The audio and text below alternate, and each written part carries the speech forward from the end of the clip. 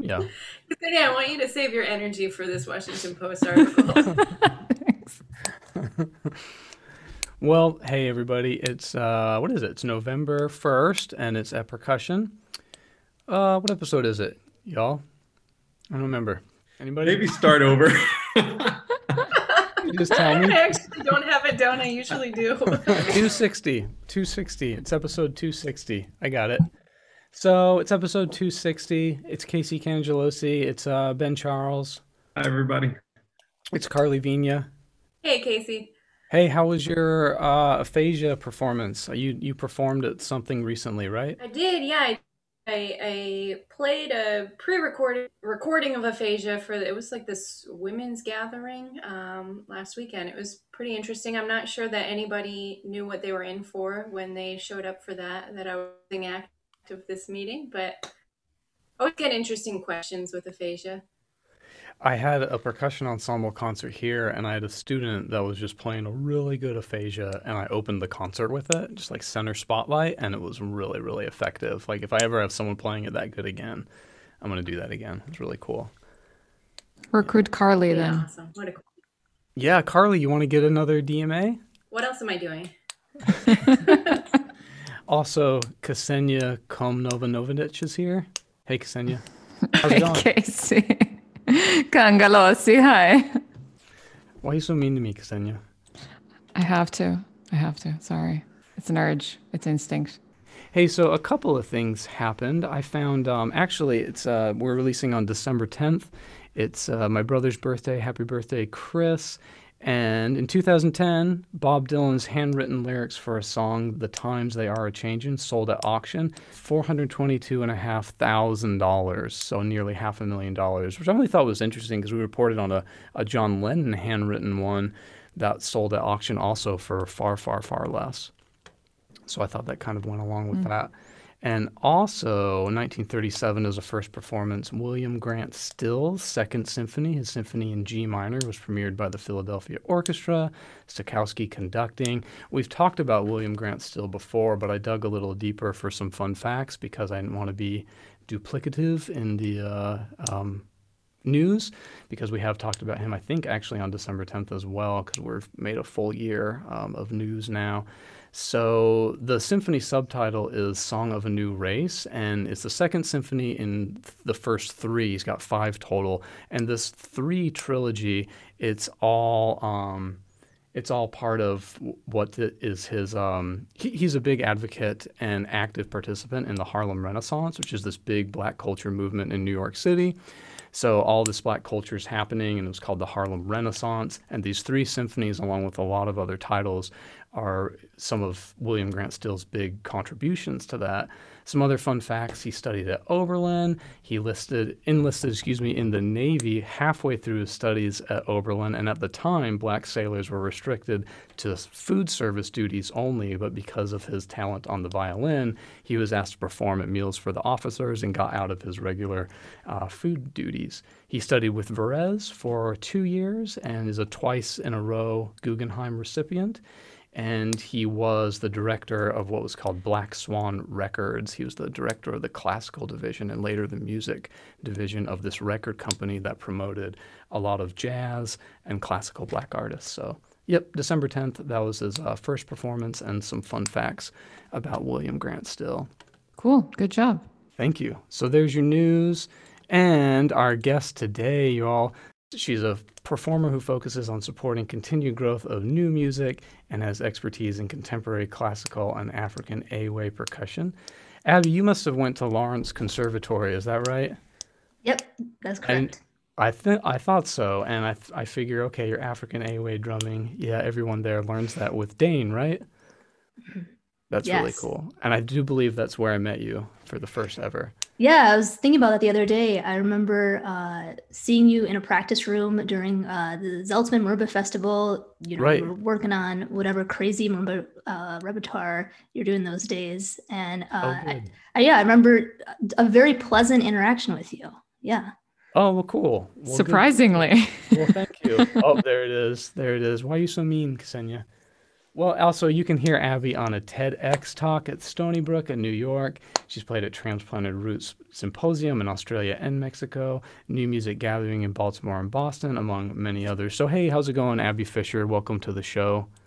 Thank you guys so much for having me. I'm really excited to get in talking with you guys about these articles and, whatever else we get to. Yeah, sure, sure, sure. I was going to ask how, like, thinking way back when you were just a student there and you were participating in the Zeltzman Festival, and a cool thing about Lawrence Conservatory, I've heard several people say, and I believe it was Julia Gaines said it on this show. She said her degree from Lawrence has greatly appreciated, meaning like she went to the school when, okay, it was like an all right school or whatever, but now like all these really, really excellent people from Lawrence are out in the world, and I guess the quality of the program is just greatly, greatly improved. Like people like yourself, people like our buddy Mike Truesdell. What was I don't know, tell us a little about studying with Dane and just your time at Lawrence. Yeah, I mean, it was one of the best decisions I made. I'm so thrilled that I was able to go through that program. Dane was really difficult on us. He's one of, I think, an old school type of professor where he expects a lot and he shows it. He's tough on his students, but it gives results. And he said he's a teddy bear inside, but in rehearsals, he's yelling at you. And can be scared to show up to rehearsal, but that means that you're going to learn your part and you're going to bring all you have to that rehearsal. And having his background in so many different areas, in Ewe music, in Afro-Cuban music, in Brazilian music, we were required to learn all these different types of genres from all different parts of the world. Starting out as a freshman, it wasn't like, oh, you can like pick and choose if you want to do Ewe music, if you want to do Brazilian music. No, you had to do that right away freshman year. And so that had a huge influence on me. I came into Lawrence, I hadn't even been in a percussion ensemble really before. My high school program did not have a great music program. We had band and some marching band, but not a strong percussion program at all. And so I was just, thrown into this, not even, percussion ensemble plus. And so that was really amazing to go through that and have Dane as a teacher. Cool. I had sort of a follow-up question to that. One thing that interests me is it seems like in college we're exposed to so many different things. And I was fortunate also to have a lot of world music in my undergraduate experience. And then as you get out into the professional world, partially for lack of instruments, I don't own any gamelan instruments myself, and then partially just an economy of time, I find that I haven't been able to maintain most of my world music skills all that much since college. Have you found the same thing? And I can certainly cite different ways that, for example, studying Indian music has improved my perception of rhythm, even if I don't actively study Indian music before. So what are some ways that you've carried this with you both directly and indirectly? Yeah, what you just said at the end, it really affects your playing. Even if you don't actually play gamelan later on, it's still deeply affected you as a musician during that time and moving forward. So it's not a total loss, if you're not going to be a gamelan player your whole life, or even a year after you leave school. But that being said, Ewe music that was out of, all the different styles that we were able to study and that we, were kind of required to study, that was the one that I was interested and kind of went with the most. And I went to Ghana the year before my senior year, during the summer before my senior year. And I purchased some drums from there and got those home on the plane. And that was a whole experience. And so I had the idea that, I would want to continue playing this music after I left school. So I wanted to get my own drums, but it's a group music, you have to play with an ensemble. And that's part of the problem that you're also describing. You need the instruments and you need the players. And that's a problem that a lot of us have as percussionists, not just if we're talking about world music, but just playing with other percussionists in general. If we want to play ensemble music, we have to figure out a space, and we have to figure out the people we want to play with. If we move to a new city, okay, we got to find new people that we, can vibe with. And so, yeah, there's been parts after school, after leaving Lawrence, that I've had periods of time when I did not play Elway music for a stretch, and then I kind of had to relearn it again. When I went to Stony Brook, I relearned a lot of the music that I had lost, and I'm really thankful for that. This woman, Faith Cognac, she started up a group at Stony Brook, and my second semester there, all of a sudden I saw a bunch of Elway drums in the percussion room, and I was like, oh my God, this is amazing. And I met the woman who, just started the group, and I was able to work with her and help out with a little bit of helping with teaching the group, but mostly just learning from her. And so, yeah, I did lose a lot of what I had learned, but then playing with a group again brought some of that back. And then since leaving Stony Brook 3 years ago, I'm once again not playing with other people, playing Elway music with other people. And a couple months ago, I started working with Brian Smith, who you guys have interviewed as well. And he also went to Stony Brook and was taking the same class with Faith Cognac. And I was like, I really want to retain more of this Elway music, even if we're not together. Can we figure out some way to work together? And we've been meeting once a week and recording the different parts so that we can just have them to refer to when we want to teach it again. And it's just been good to talk with him and try to kind of get ourselves back into the music, even if we're not playing together and we're not actually in the same room. Very cool, very cool. Do you think you took some of that Dane Richardson, like you said, kind of old school, I don't know, tough teaching? Did you take some of that with you? Do you use it on your students? I think I want to think that I did, but I think I'm a lot nicer. And yeah, I'm definitely not as tough as he was. I think I expect a lot of people, but not as, gruff about it. Sure. Yeah. Sure. I have just a quick funny story about old school teaching, and I won't name any names, but I know of a percussion professor, older percussion professor, very well respected, that toward the end of his career, he was in a percussion ensemble rehearsal and just, wasn't going well. And he just got mad and he left and he slammed the door shut and the door got stuck. And this is before anyone had cell phones. And so the entire percussion ensemble was stuck in the rehearsal room. Awesome. And to compound matters, the Wind Symphony had a recording session that afternoon.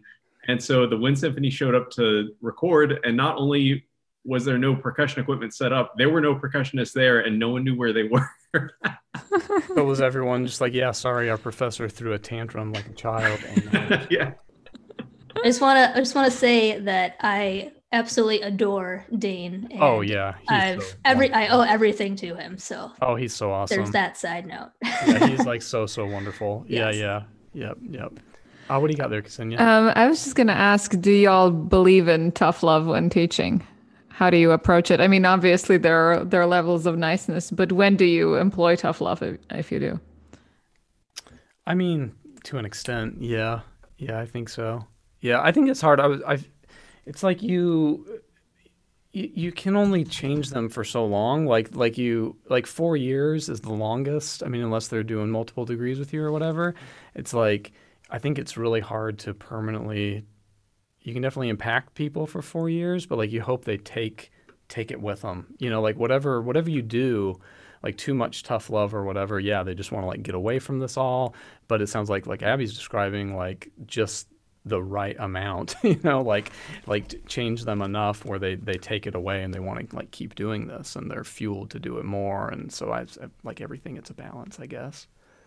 Yeah, for me, Ksenia, the thing is trying to find how hard you can push, turning students away. Who needs how much tough love today and, next week? And let's, just have to be yeah, I understand. These are the things you're going through, but also here are the standards. This is what you need to do.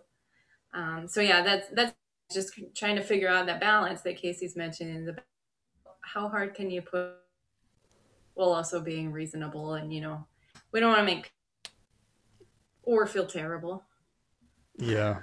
Well, 'cause you want So them to adopt a culture, like you want them to have a culture that they take with them. And if the only reason they're doing something is because someone's breathing down their neck and yelling at them, it's like, well, that person won't be there when they leave.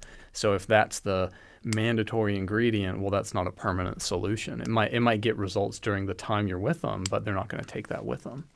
I try to run my studio like Buddy Rich. And that worked great for him. All those people loved him and kept playing with I him. thought you were gonna say like the guy from Whiplash. Same thing, really. Abby, what do you think?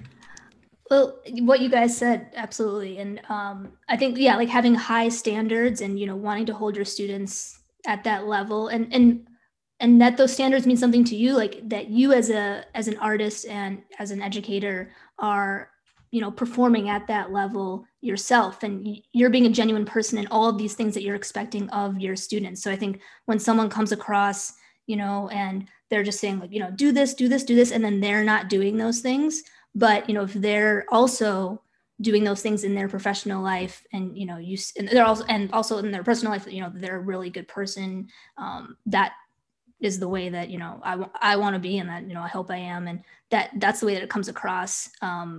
When students want to follow their teacher, they're usually a genuinely good person, and they're professionally performing at a high level as well too.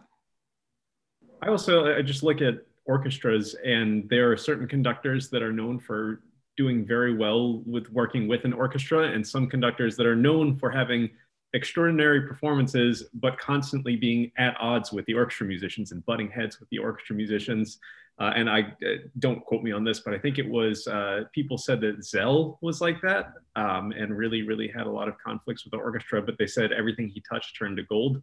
I think that was who that was. I could be wrong on that. But yeah, I mean, I think it's just an interesting thought that you can get results both ways. I know the studio I would rather be in is the one with the very supportive professor, but all of my professors, I think, have touched on both sides of being super supportive and the tough love thing. And yeah, I think both have a place. I will say that I've never been in a situation where I felt like someone was being tough just for the sake of being tough, just for the sake of being a jerk. It's always been in my best interest. So yeah.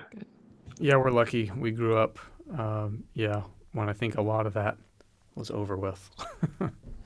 No kneeling on like corn or anything like that. Yeah, no music stands getting chucked across the room, or none of the horror stories. At least for the most part. I mean, I know every once in a while you hear about something like that, or someone who's from the old guard still left over, or you hear an occasional story, but at least it's not the norm. Yeah, Ben, Nancy, man, she would just one time she put my head in the toilet. They do that. Bullies do that. Yeah, put my head in the toilet and then wedgie at the same time. You'll never be as good as Pius. Right, that's exactly what she said. That's exactly it. Yeah, so I'll always remember that. I'll take that with me forever. Well, Abby, we wanted to, of course, talk a lot about all of the great stuff you've been doing, and you do. It seems like you've really made a mark with this percussion theater that you do, and you do these great like Mark Applebaum recordings, and I've seen some Terry DeMay of yours, and I think have I seen Aphasia from you? Nope, not Aphasia, just the Gundagon with Matt Lau is the Applebaum I have. Yep. That Applebaum. Yeah. So anyway, Abby suggested just to kind of keep assist this conversation. There's this great little article on percussion theater by Ayun Wong we've had on the show, and it's in the Russell Hartenberger Cambridge Companion to Percussion, which we've talked about this book a little bit on the show before, and I think read at least some things from it. But Ayun goes through, and I think she's sort of cataloging like the core pieces we have in some of the repertoire. And I think it's really cool because every person on this call, I know for a fact, has played one of these pieces. Like table music is listed in here, aphasia is listed in here.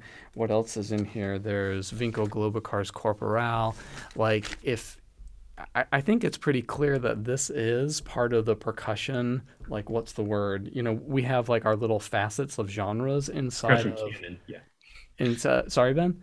part of the percussion canon. Yeah. Yeah, it's part of the percussion canon. And Canon, on your yeah. it's like on your recital, you got to do some snare drum, you got to do some mallets, you got to do a multi, and now this is becoming one of those little pieces, I think. Canon, sorry, Ben, canon.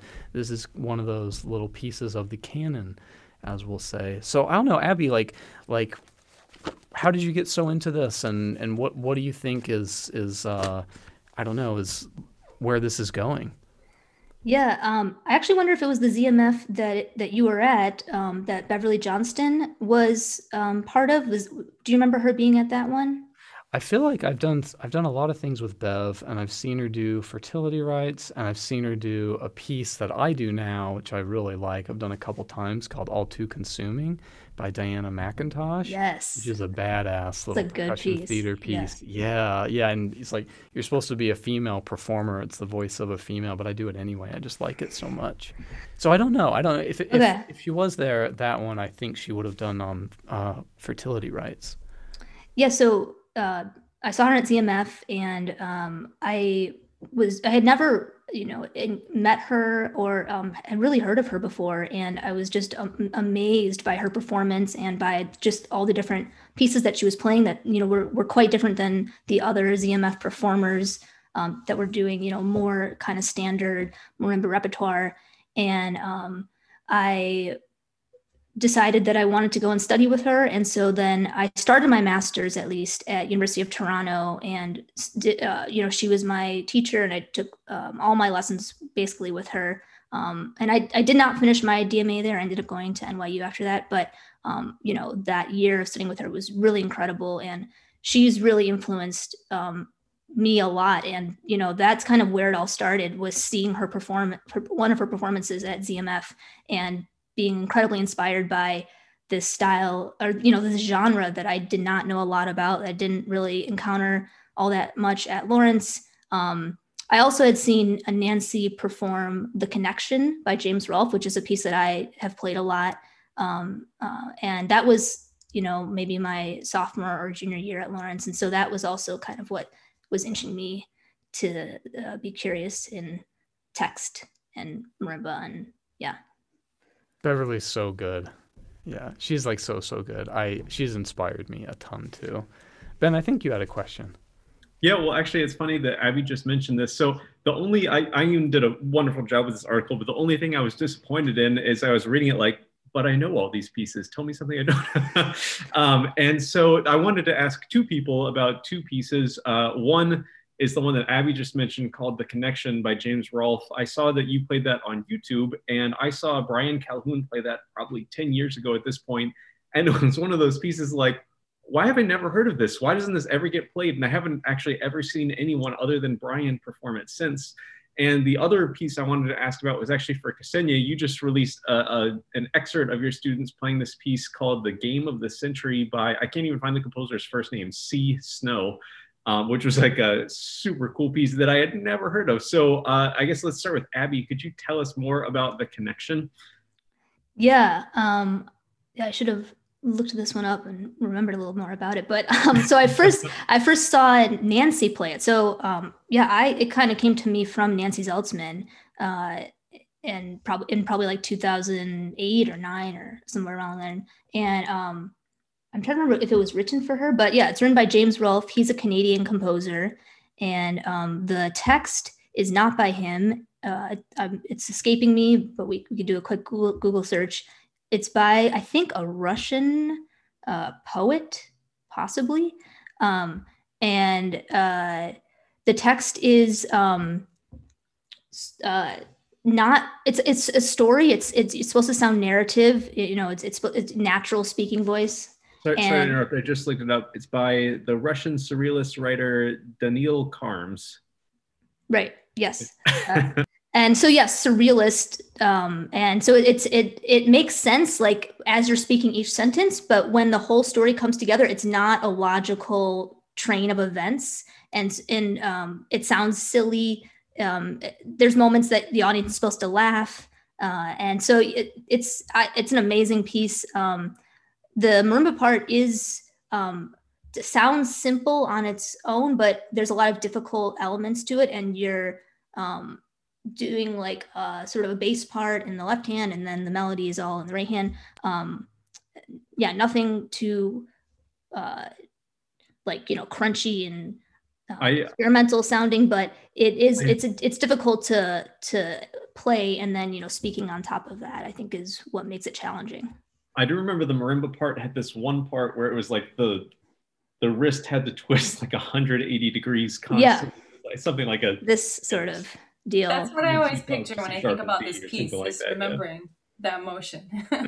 Yeah, and then during that, like, you're probably saying something like really like normal, and so it's funny because you're doing this like really awkward thing, and you're just like, but they're going to the store right now, and then they're gonna walk down the street, and so that's also what makes it silly, is you start very close, your hands are not doing all that difficult things, and then by the end of it you're very far apart, and it's much more difficult. But yeah, I think more people should play it. I love it, and I've played it throughout the years, and I like to bring it back and do it more. Well, what is it about this theater stuff that you're so drawn to, Abby? What is and what are some of your favorites? And did you get any insight from this article? I think, like Ben, I thought, oh yeah, these are some of our classics. You know, if the timeline of this repertoire begins anywhere, I mean, I guess they're kind of saying, I think it's right here. Yeah, I think the Connection was one of the first pieces like that I had performed, and I remember like performing it, and when you're speaking and playing, like, you have to, sometimes you're like looking out of the audience, or you should be looking out to the people that you're talking to, and I was like, wow, this is such an amazing feeling of actually, you know, talking to more. I felt like I was more connecting to the audience than I had felt in the past as playing percussion, as being a percussionist, where, you know, our instruments are down here and we're maybe looking down at the marimba or looking down at the snare drum, or we're like, you know, in the back with the orchestra. So with playing the Connection, that being the first kind of piece like this that I did seriously, I felt that connection. Like, I felt more of a connection that I had felt before playing a solo repertoire to the audience, and that felt really powerful, that I was bringing this to people and that I could feel them while I was actually playing. And it just felt more meaningful. It was something that I just wanted to like explore more and do more of, because I was just literally looking at them and I could see them. And I was like, wow, maybe this is what singers feel like, because they're like looking out to the audience and like, you know, speaking things to people. And we're not like literally speaking things to people most of the time, but in this case, like, I felt like I could actually tell someone a story while I was playing. Ben, I think you had a part of that question for Ksenia too. Yeah. Well, I was going to say a lot of what you just said about like connecting with audience. I've heard Carly say much the same thing, and Carly I would consider an expert on the topic as well. But yeah, Ksenia, could you tell us about this? I just lost the name of it. The not the Most Dangerous Game of the Century piece that you played, or your students played. Well, it was something that my students brought up, and they said that they wanted to play this. But apparently, I mean, this is like a 3-minute, tiny, cute piece that gets really intense at some point. But it is supposed to be the actual depiction, sort of, you know, rhythmic musical of the game that happened in the 50s between Bobby Fischer and Donald Byrne. Bobby Fischer, who was a 13-year-old genius at the time, who destroyed Donald Byrne. And I mean, the piece in it, besides a chessboard and, you know, all of the chess game that you're playing, you have the chess clock and you have a metronome or an analog clock that you need to have, which again plays the musical role. So it's an interesting thing, because of course, when they're practicing, when we have coaching, sometimes figurines just fly all over the place, because as they reach, you know, for something, it's so fast and they're supposed to go all over the place. I don't know. We say eat figures, but you don't say eat in chess in English. What do you say in English? What do you say? It's not eat, it's not destroy. What do you say? What? Eat. I wish I could tell you. What do you when you no, not check, not when you get to the king, but the pawn? Damn it, no. when you take someone's figurine, when you eat them. There are probably some listeners right now that are like, come on, none of you know this. Please What do you help mean? me. I Just- live in a just- different country. What you're saying is Yeah, that Switch rook don't think we takes know- rook takes pawn. Yeah. Takes? Takes. Yeah. Pawn Just takes takes? rook or just That's knocks takes. so off, yeah. non-aggressive. Knocks off. Okay. No, that's what they say. That's like the official. Yeah, like bishop takes queen or whatever. Yeah. Okay, well, when whatever takes whatever, stuff flies all over the place, and that's why it's tricky to practice. But it's certainly an audience favorite. Everyone seems to it seems to be the new table music. Everyone's like, oh, this is amazing. I met this kid at Interlochen. I taught him. Bobby Fischer? No, one of the composers, C. Snow, and C. he Snow, just goes by C. I forget his first name. It was so long ago, but he sent me a video of this piece forever ago, and he said, "Check out this thing I wrote." And I thought it was awesome. He's like, "This actually depicts the chess. It's the actual game. You know, it is Yeah. the game, like you said." Yeah. And So, yeah, very cool. I have a question about that piece in particular. With so much of this music, and Ayun's article does such a wonderful job of providing score examples. There's so much notation going on in this, and I mean, like aphasia has its own notation system that makes sense. Does the chess piece have its own notation system, or how's it notated? So rhythmically, it's notated just like a regular thing, but above every rhythm, you have the actual chess move that you need to make, which is fully in chess notation, which you must learn. Oh, and boy. then whether you're supposed to exclaim, check, checkmate, or whatever. So yeah, it is. I think there's a little bit of a learning curve, but they seem to have picked it up pretty quickly and memorized it. So it's fun. It's fun. They seem to be enjoying it. And I will say, like, the nice thing about a piece like that, or aphasia, or table music, is like, we always love to complain about, like, oh, our school doesn't have enough marimbas and it's so hard to sign up and get it. It's like, you can practice aphasia like in your bedroom at home, and it's it's so nice to be able to just take this stuff home and work on it. And with social distancing stuff right now, it's so nice to be able to get away a bit. Yeah. It seems like we need that too. It's like you can't do a recital of, okay, I'm gonna do Safa over here, and I'm gonna do Zyklus over there, I'm gonna do King of Denmark over there, and then it's like, dude, you can't tour with that, You can tour with like one of those, you can do a tour with like a little piece with playback and a big multi, and then something invisible. Yep. This is a good one. Everyone pick it up. It's cool. Nice. Well, one of the things I liked so much about this article, and I love the whole thing. I could just talk about this stuff all day, but Ayun was talking so much about gesture and the different types of gesture and the different purpose of gesture, like instrumental gesture is anything that's required for sound production, or ancillary gesture is more expressive and not necessarily required for sound production. And a lot of times these are just the intuitive ways that we move playing to help it feel, for example, to help it feel like sustain on marimba, or to help the note feel shorter and quicker, and those kinds of things. And part of this actually, I think, it's a little bit disturbing to me. This study that she talks about with the Michael Schutz and Scott Lipscomb study with Michael Burritt. If y'all don't know about this, listeners at home, check this out. Like, look this up, read the article. We've had him on the show, What'd you say? We've had him on the show, Michael Schutz. Oh, I didn't know that. Yeah, long ago. But yeah, I always have my class listen to a little lecture he has called The Mind of the Listener. So, because I'm so sick of this, like, but that doesn't affect the sound. Yes, it does. Be quiet. Like, stop. I'm not having this argument anymore. Like, no, it's not an opinion anymore. It's like a fact. It does, in fact.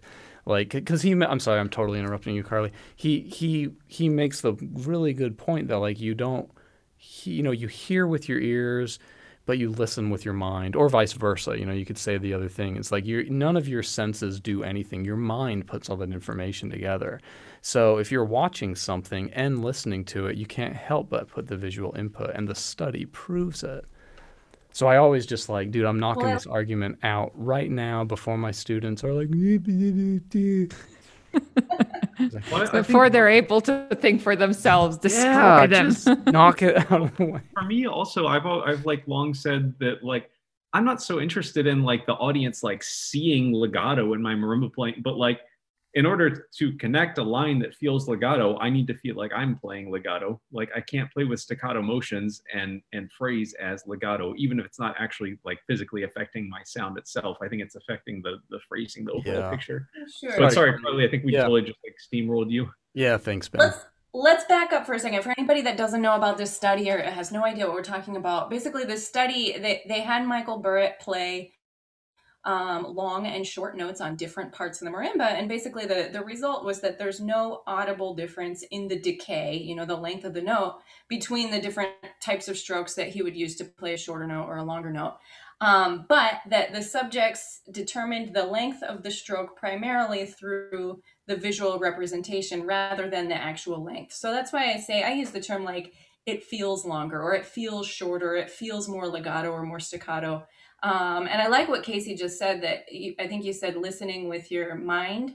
I like that a lot better than sometimes we think about listening with our eyes, because that just sounds like lame and like we're not listening well enough. But you're right that the mind puts all of these things Puts it all together. Yeah. Yeah, but it was why I say it was a little disturbing to me to think about this study and know like it did not affect the length of the note, and of course it didn't, but it did affect the listener's perception. And like Ben, what you were saying, if it affects the way that I feel the music, like that's enough, because the way that I feel the music is going to affect the way that it's heard. So anyway, yeah, I think we've talked about it a little bit, but I was thinking, because this is the time of year, we're always talking about articulations and lessons and how do you make this sound more staccato and how do you make this sound more legato. Who does anybody have any, like, other than what Casey mentioned in that video, which I hope we can all check out, but what are your thoughts? How do you approach this in lessons? How do you talk about gesture as it relates to expression, especially on marimba? Like Ksenia said, I just squash it out. Just say like, look, you're wrong. We're not debating this. It's a scientific fact. No, but I try to just explain these things, of course, delicately. But it's like Simone Rubino said, just on the last episode. He said you've got to like have some kind of body language in your music, just like a conductor's there to show what's important and bring out expression. Like a performer, whether chamber performer or soloist, like you got to have some kind of body language to like, show everyone why this is interesting here. Or I think Ayun puts it as show important points in a form. You gotta portray those moments, and she's of course setting up the rest of the article, which is just saying like, hey, music is already inherently gestural. You don't need these special pieces to make something gestural. Of course it already is. And I remember Alan Abels saying it years ago at a master class, and his wife actually saying it too. She was saying, oh, I just love watching the percussionists. I've always loved watching the percussionists. Everyone loves watching the percussionists because there's something just so, I guess, basic about it's really nice to see exactly what's happening. Like it's nice to see exactly how the sound's being made. You can see like 100% cause and effect for what you're hearing. We're talking so much. Abby, tell us about this stuff. Carly, so much. Well, I mean, some percussion instruments, like the example with Burritt, you definitely, when we have a recording of it, it sounds the same when he's playing legato and staccato or marcato. But other instruments, I think, like if we're playing bass drum, there are going to be differences in sound. So I would just talk to the students and have them play all these various instruments and, recognize that with different types of strokes, there's going to be different sounds that are produced. And so we need to apply that to all of our various instruments. And seeing, and we're so much of a seeing instrument, and we need to show that to the audience. But when you were talking before, Carly, something that really caught my attention in Ayun's article was, she first talks about these different gestures early on, and then when she brings the pieces up, when she talks about corporel and the what you have to do in corporel with some of the scratching and the padding and all of that, we can't always hear those little tiny scratches and those little tiny details. But when an audience member sees this motion, even if they can't hear it, they imagine it from a previous memory that they had, and that like really hit me. And that's like incredible. That's we're making up that sound in our head while it's happening, because we've heard that sound before and we've seen that gesture before. And because we've all scratched our heads before. Right. Yeah. So, like we've heard it on ourselves. Yeah. Many times. Yeah. So that just really struck me as like, duh, but we don't think of it that way most of the time. Yeah. I wanted to ask Ksenia about this because for anyone that doesn't know, there's this like kind of like running joke that Ksenia only plays like slow Bach. But it's funny to me, like Ksenia, and there's been a few other people I can think of that it's like, I feel like practice like slow movements of Bach cello suites all day long and then turn around and play velocities. And it's, I mean, it's like, how do you get the chops for that from playing Bach D minor prelude or something? But Ksenia, could you tell us about your work with this this idea of like legato playing, gesture, connection on your slow Bach? Damn it. You know what? I think it's a noble cause. I'll be known as the slow Bach person. I'm afraid to speak in this episode because I called chess pieces chess figurines. So could we just like take all that stuff out? Obviously, I don't know English. Yeah, that was fantastic. I am so sorry. The pawn's a figurine. We call it a figurine in Serbian. I'm sorry. No, that's really cool. And you know what? Actually, when they're really elaborate and ornate chess pieces, they would be figurines. Ah, well, thanks. Now you make me feel better. No, I was a dumbass.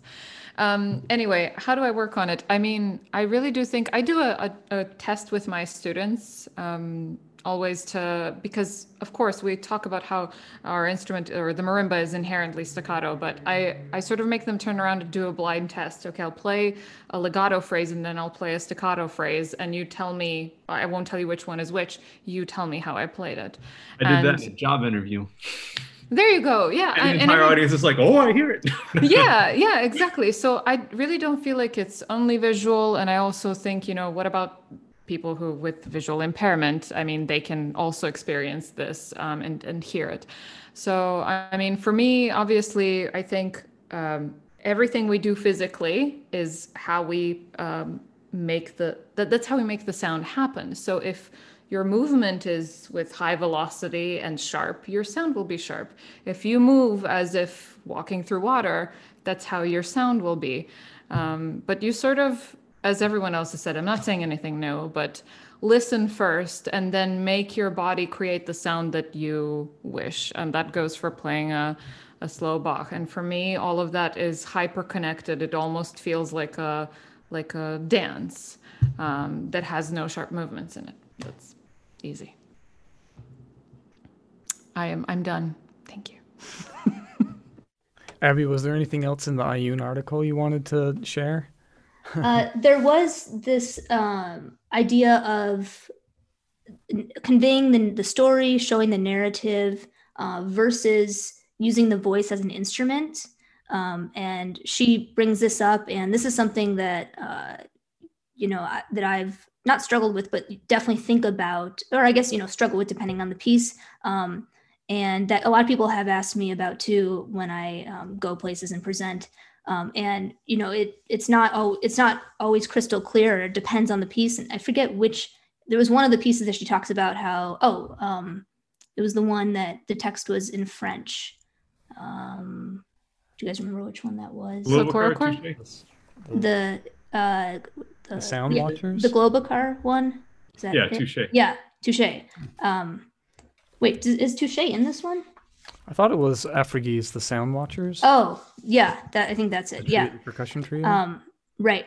And how part of it is it's telling a story, but then as the piece goes on, or in another area of the piece, the text is used more in a rhythmic way or more as like a percussive sound, as like an effect. And so it's, the text has different purposes at different points in this piece. And in general, text in percussion, can be used to tell a story, like The Connection by James Rolfe, or in other pieces like Touche, where you don't need to know what is being said to, get the feel for the piece and, have it be meaningful to you. And that's, why people can do that piece and not be speaking French and, still understand what's going on about what's going on. So yeah, I just think it's an interesting topic to sort of the narrative versus, the voice as an instrument and that sort of concept. I think that's a super interesting topic, and this is something that Steve Schick talked about.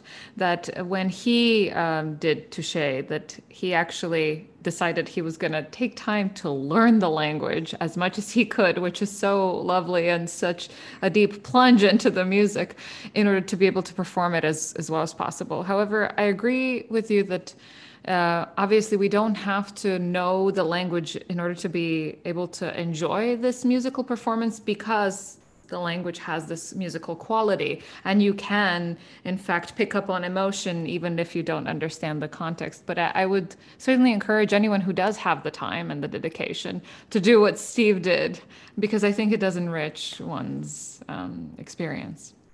It's wild that these pieces that Ayun chose to share, I think we all see them as very, very different. It's like, yeah, they certainly all fit into the same genre, but everything they do is done in such a different way. I feel like they produce such a different result, and I just wonder if, okay, give it another 100 years of more pieces like this, will people look back and kind of go like, oh yeah, all that stuff like looks the same to them? Like when they seem so distinct to us, was like, I look at, the classical canon from one particular time, and I just think, man, this music's all the same. Even when it's different, it's still, there are more points that are the same than are different. Whereas in these pieces, I think, no, there are more points that are different than are the same. So I don't know, it's kind of cool. Carly, we should talk about what you dug up for us today. Yeah, well, so I was thinking about for this week, I was thinking a lot about programming of contemporary music, and especially how different orchestras have been handling this and maybe are handling this programming in current times, what's going on now. And one of the articles that I found, the first one is called "When Artists Take Over Programming, Do Audiences Benefit?" It's written by Anne Midget, who was a classical music critic with the Washington Post. This was about 2 years ago, August 2018. And I say was because I saw she has since stepped down from writing for the Post. But she's talking about the increasing popularity and prevalence of what she's referring to as artist curators, who are basically prominent composers and performers who are given positions as artist in residence, or maybe composer in residence, or creative partner with orchestras. And we've seen it more and more. I think, composer in residence has been around for a while, but these artistic director positions and these artist in residence positions maybe are becoming more and more popular, I think, as orchestras look at how do we program for the 21st century. Moving forward. So when I found this article, I was really looking for like different approaches. How are orchestras dealing with programming contemporary music? And I thought, great, this is what I'm looking for. I've heard about pop artists like Ben Folds serves as artistic advisor with the National Symphony, and think like, oh, well, that's cool. But I quickly found that the author is actually not too keen on this concept. She does recognize a need for creativity and innovation in programming, and in the overall concert experience, but she also expresses concern that just hiring an artist to, hey, you handle our curation, you handle our programming, and what is the audience experience, it doesn't replace the organization itself having a really solid vision and direction and making sure everything's in line with that. So I think that was kind of her beef there. She writes, performing arts institutions are recognizing they need vision to make it an increasingly tough market. And artists have vision, but just going out and hiring artists is no replacement for the kind of institutional mission that makes vision work. Putting artists in these positions without thinking through their role in the larger organization risks undermining all their efforts, and in some cases, ghettoizing contemporary music still further as something that lies outside the organization's main mission. And I was pretty shocked at her use of the word ghettoizing, even in 2018, but that's a whole other issue and rabbit hole we could go down. But I was a little curious, what are these artist curators doing to make contemporary classical music interesting, accessible, and relevant and popular, ideally. And I found there's a series of videos on the Kennedy Center website that features Mason Bates, who's probably a composer we've all heard of, very, very popular. And he's currently composer in residence there at the Kennedy Center. And so he's talking about there's 3 parts of curating, or 3 parts of this position. One is programming, of course, like what are we going to play, making sure there's diversity and variety and aesthetic and the size of the ensemble, role, and the background of composer. I think we all agree those things are important. Production, which includes like lighting and stagecraft and use of the space and how are we sharing program information, maybe moving outside of like a typical, booklet that you get and you read. And also the platform, which is what the term he uses to talk about the entire experience from the moment you walk in the door to the moment you leave. And by you, I mean the audience. So yeah, I think that kind of gave me a better idea of what is this role, what is happening here. And it sounds like this is a pretty important role. I don't imagine it's going away. What do you all think about this? It kind of felt like bloated administration to me, like frustration. Like I feel like I'm always the odd person out because I think I agree with her for once. I agree with the article. What? Well, okay. Like it made me wonder. Like, okay, if it almost seemed like okay, so they hire someone to figure out who to hire. It's like, well, wait a minute. Like, what's your job though? Like, your job is to hire someone to figure out who to hire. That's what did you do before that though? Like, I almost feel like it's like, oh, cool, I'm gonna hire someone to do the part of my job I used to do as administrator. And then if it turns out bad, cool, it's not my fault. It's not the organization's fault. It's the artist's fault. Like, that's what I wondered if what the frustration was. That's what I was hearing. It's like, wait a minute. Well, if you don't do that, what do you do? You're handing that off too? Like, what work do y'all do?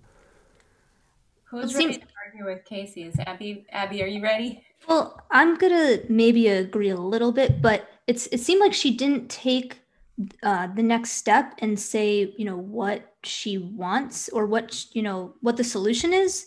And I was reading into the solution of being, let's make a position for this type of artist curator, but it's an actual position where the person is, a part of the team, part of the team with the orchestra, part of whatever the organization is.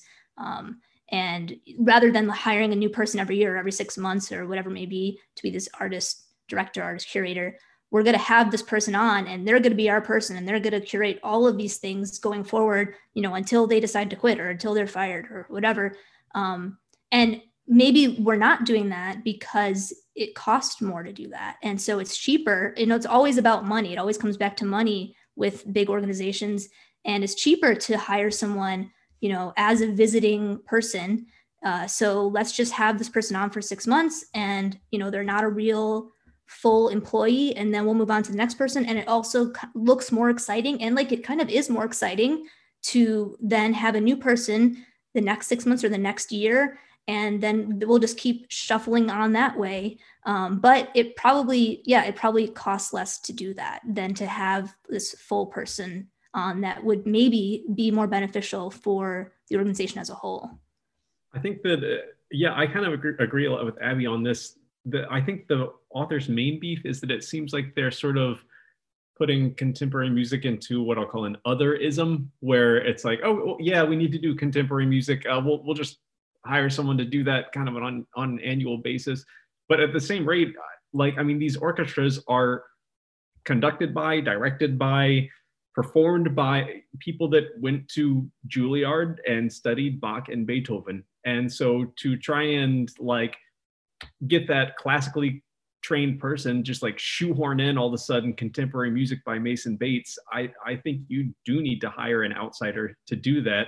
I saw this thing a while back that was talking about contemporary music, and we now perform a piece by John Cage or even Rite of Spring, which is 100 years old, and we call it contemporary new music. Like, that John Cage 1930s is not new music anymore. Like, Third Construction is not by any standard considered new music anymore. It's progressive still, but it's not new music. And so I think the whole idea of newness and new music, it does require some sort of turnover. And can you imagine someone sitting in one of these positions for a career of 50 years? And at the end of 50 years, some people were considered cutting edge for all 50 years of their career. Miles Davis comes to mind. But at the same rate, I think the idea of newness and cutting edgeness and youth, yes, it does need to be sort of a revolving door position. And Mason Bates is a fantastic contemporary composer, But after, after 5, 10 years of Mason Bates, like who else can we bring in to have a different voice? And it's like Mason Bates is fantastic. He's from Richmond, Virginia, where I'm from, so I'm very proud of that. But at the same rate, it's another straight white male. Like, let's get a diverse voice in there. And if you hire someone that is racially diverse, or a female composer, or someone to fill that role in a different way, after 5 years of that, like it's not new anymore. I think that there is an importance to swapping these positions out. But I kind of am on the same page. I think all of us are on the same page as like she's knocking them for trying something but not providing any solution beyond that. It's like, well, what do you want them to do at that point? So I don't know. I just rambled for a bit, but hopefully it made sense. I was also going to add to, it wasn't a ramble, it was an excellent train of thought, Ben. But I was going to add something that I think is really interesting, which is that we are so focused in, people think that, 1930s music is new, but yet if you pull out a movie or visual art or literature from that time, they're going to be like, this is so old, I cannot bear through this. It is just too much for my attention span. And I think that's so strange that music seems to be like the last living, like very leftover art form that somehow cannot keep up with its time. Its current form does not seem to appeal to the most people, which most other art forms do. I learned music is the slowest. Music takes It the is. longest to catch up.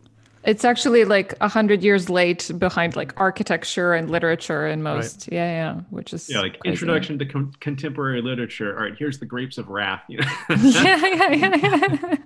I just thought it was weird. Like why do you need? I'm like, when money is such an issue, and I get maybe, okay, if they're using Mason Bates as the big name to curate, well, it's Mason Bates concert series, so it's selected by him. It's his taste.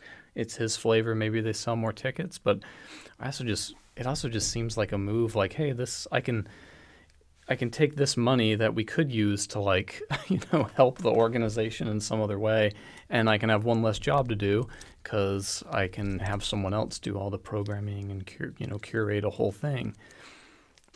I think it's just a desire to also associate themselves with big names, because that is a thing that people do, like bringing in Renee Fleming or whoever. And they are very smart and very connected, which does help any organization. But of course, I think a lot of this might be political. Yeah, sure. Yeah, because I was thinking the same thing with the big names. That's a huge draw, and maybe an argument too for rotating, like 3 years of this person, and then hey, we have a new artist curator, whatever the position is. Yeah, well, that big person goes on to the New York Philharmonic and then to the other big venue and so on. Yeah. Are you guys really that affected? I think we've talked about this before. Like, the order of something, like even in a single program, it certainly affects me some, but like, do you think that much about the order when you're programming your own recital? Like, how much weight does that really? I do, for my own sake. The more I do. Sorry, Ben? I said the older I get, the more I do. I feel like it's like, okay, I have to start with something I'm super confident on that I can really knock out of the park, and I want to end it a certain way, but like how, the biggest thing is, like, is there any order I can put these in that'll make me play them better? That's one thing. And if some of them tie together, like, well, I can go this piece to that piece to that piece and not call for applause, that's cool. But it's not cool because the pieces are related. It's cool because it helps me perform them better. It's like, oh, I can take 3 pieces and turn it into a 30-minute chunk, and it works. Like, I like doing that, but it's not like people draw these connections like, oh, we've got a common theme in here. That's like not common at all. It's like, good, you can find a common thing amongst anything, but they'll like find it and like, oh, that's the name of my recital, But it's, I don't know. What do you guys, is it that big a deal?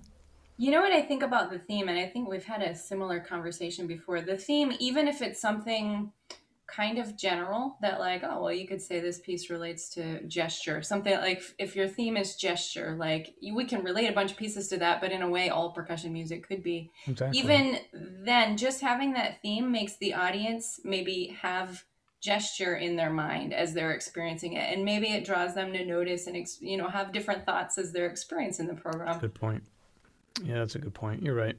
I just try to, if there's a couple vibraphone pieces, I might not put those back to back unless, there's a great transition that, you would want to put the two vibraphone pieces back to back. But also like not having a really slow, long piece with another slow, long piece, like obvious things like that. I think more about how the audience is going to feel, and not so much how I'm going to feel, which isn't great, but I want them to have a good experience and not to be bored while they're sitting there listening to me.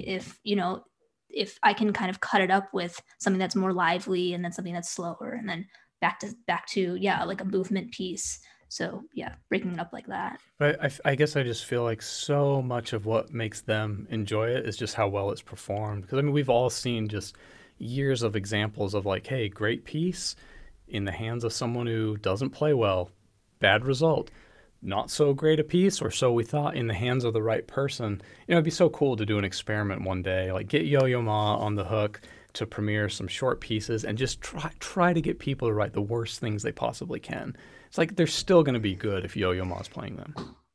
Yeah, that's a good one. Let's do Like it. that's just true. So it's like it's all like I feel like we spend so much energy in like thinking out the main thing. And I sit on the Contemporary Music Festival committee here at JMU, and we had Bright Sheng last year. We've had a lot of cool composers here, and we put a lot of thought into this programming. But I always lean towards the preparation of the performer.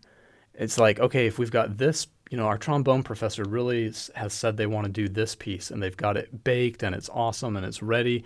If someone's like, oh, but that doesn't really fit in with it's like, all that is trumped by the performance is awesome.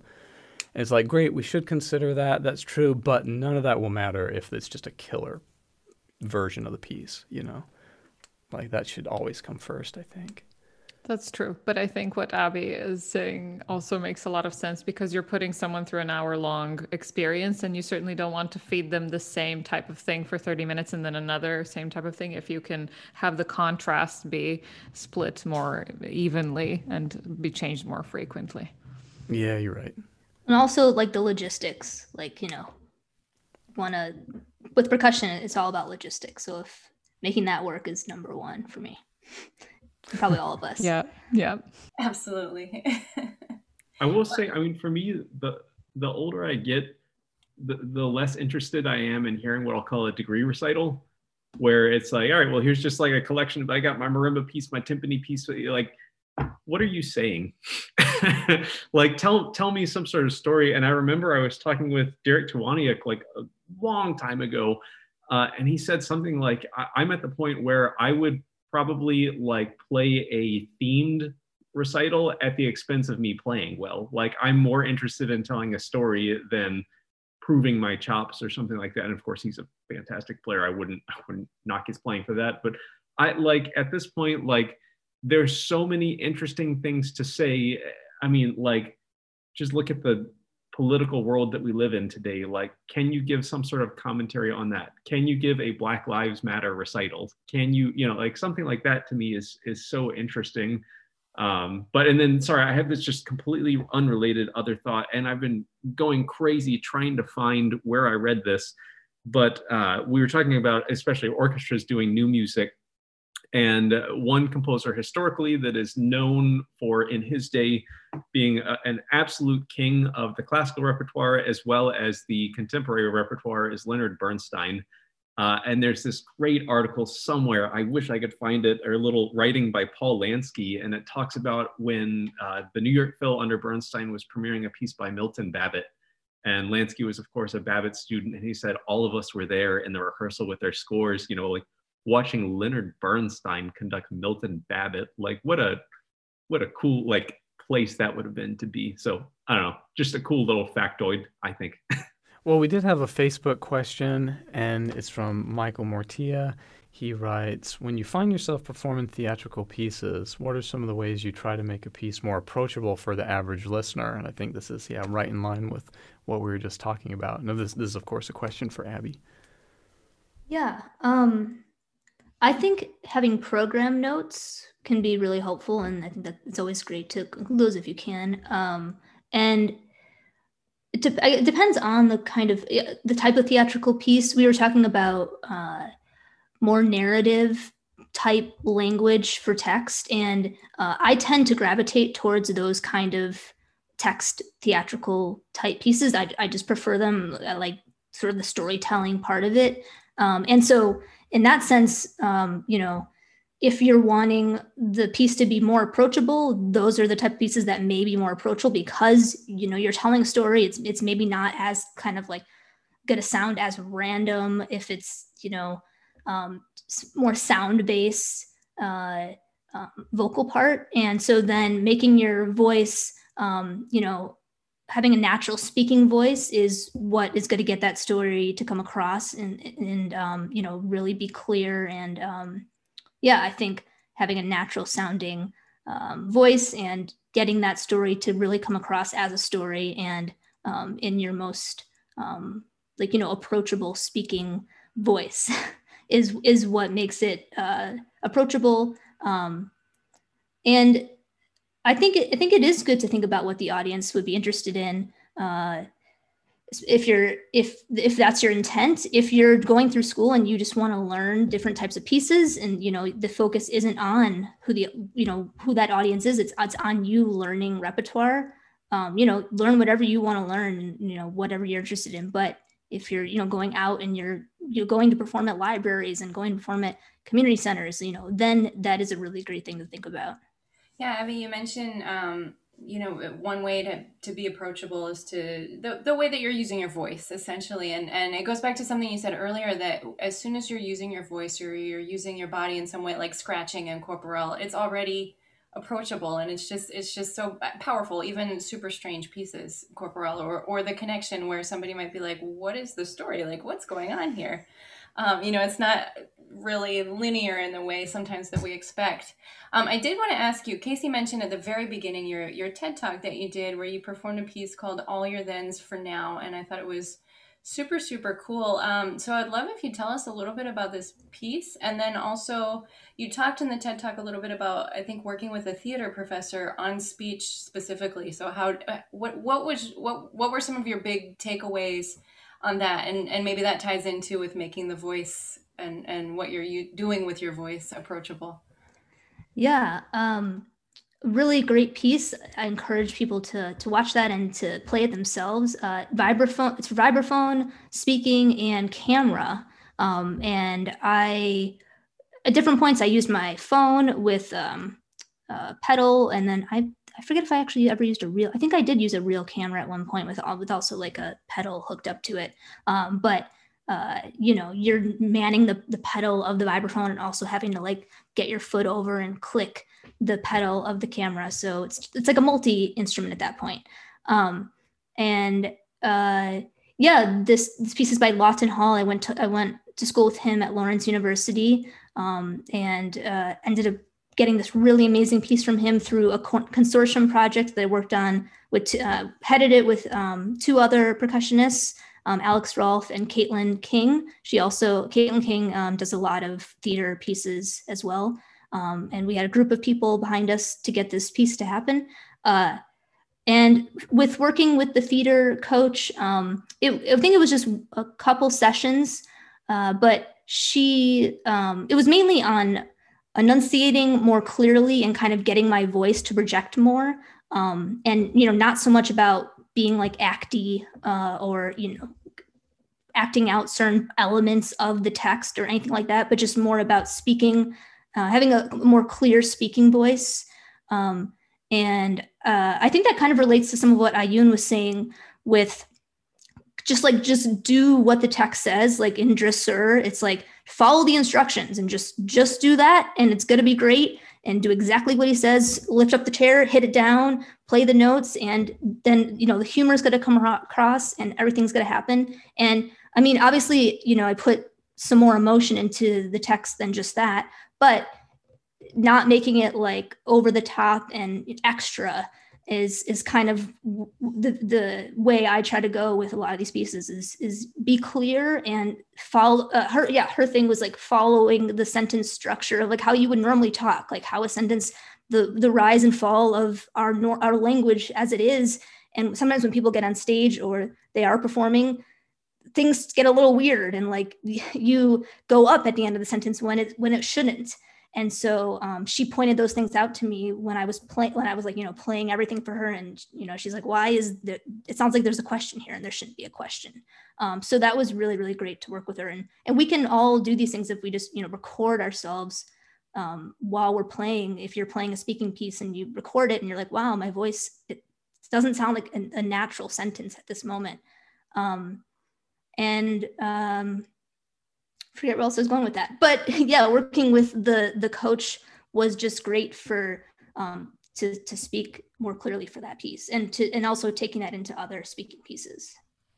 Abby, how did you come to be invited to do that TEDx talk? I know that's a stage that a lot of I think our listeners, especially young students going on and trying to get their careers. I mean, that's a resume point a lot of people would like to have. How did that come to be for you? I just applied. I applied at Stony Brook. TEDx was coming to Stony Brook. I imagine it goes to different universities for different years.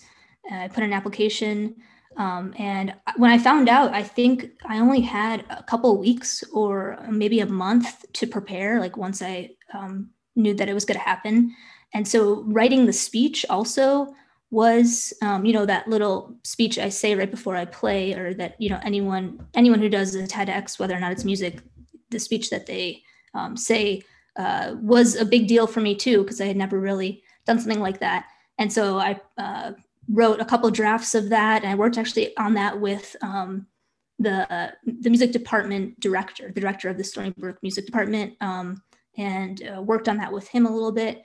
And then I think I may have also brought that speech and practiced that speech with the theater director too, because it's the same sort of thing. You want the speech to sound not all like rehearsed.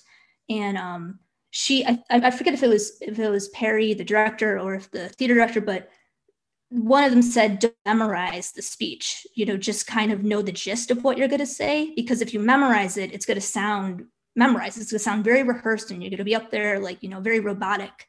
So that was another big takeaway from that whole experience. Wow, very cool. Well, hey, what are you working on to close us out? What's the next project in the oven for you, and what should we keep our eye out for? I've been learning a couple new pieces. Molly Joyce has a new vibraphone with like 5 or 6 suspended cymbals called Purity. So I've been working on that piece, and another piece called Marimba. It's hard to say. Remember Marimba. The composer's name is Wallen is the last name, if I'm remembering correctly. And then I've been working with a string quartet in town in Knoxville, and I just had a concert with them. It's the Inner Voices String Quartet. There's a local group, but they're really great. And we performed this piece called First in Flight. And the composer's name is Dosia, Dosia. And we're going to record this piece coming up soon in 2 weeks or so. So that's what's on my docket right now. Cool. Well, that all sounds really great. And geez, it's great to have you. Thanks so much. Thank you guys so much for having me. It's been awesome to talk tonight. Yeah, congratulations on all the great stuff you're doing. And when I bumped into you online, I thought like, oh yeah, that's a no-brainer. I need to have her on the show. So appreciate it. Thank you guys. Sure. Okay. See y'all. Thanks everybody. Thanks Carly. Thanks Ben. Thanks Ksenia.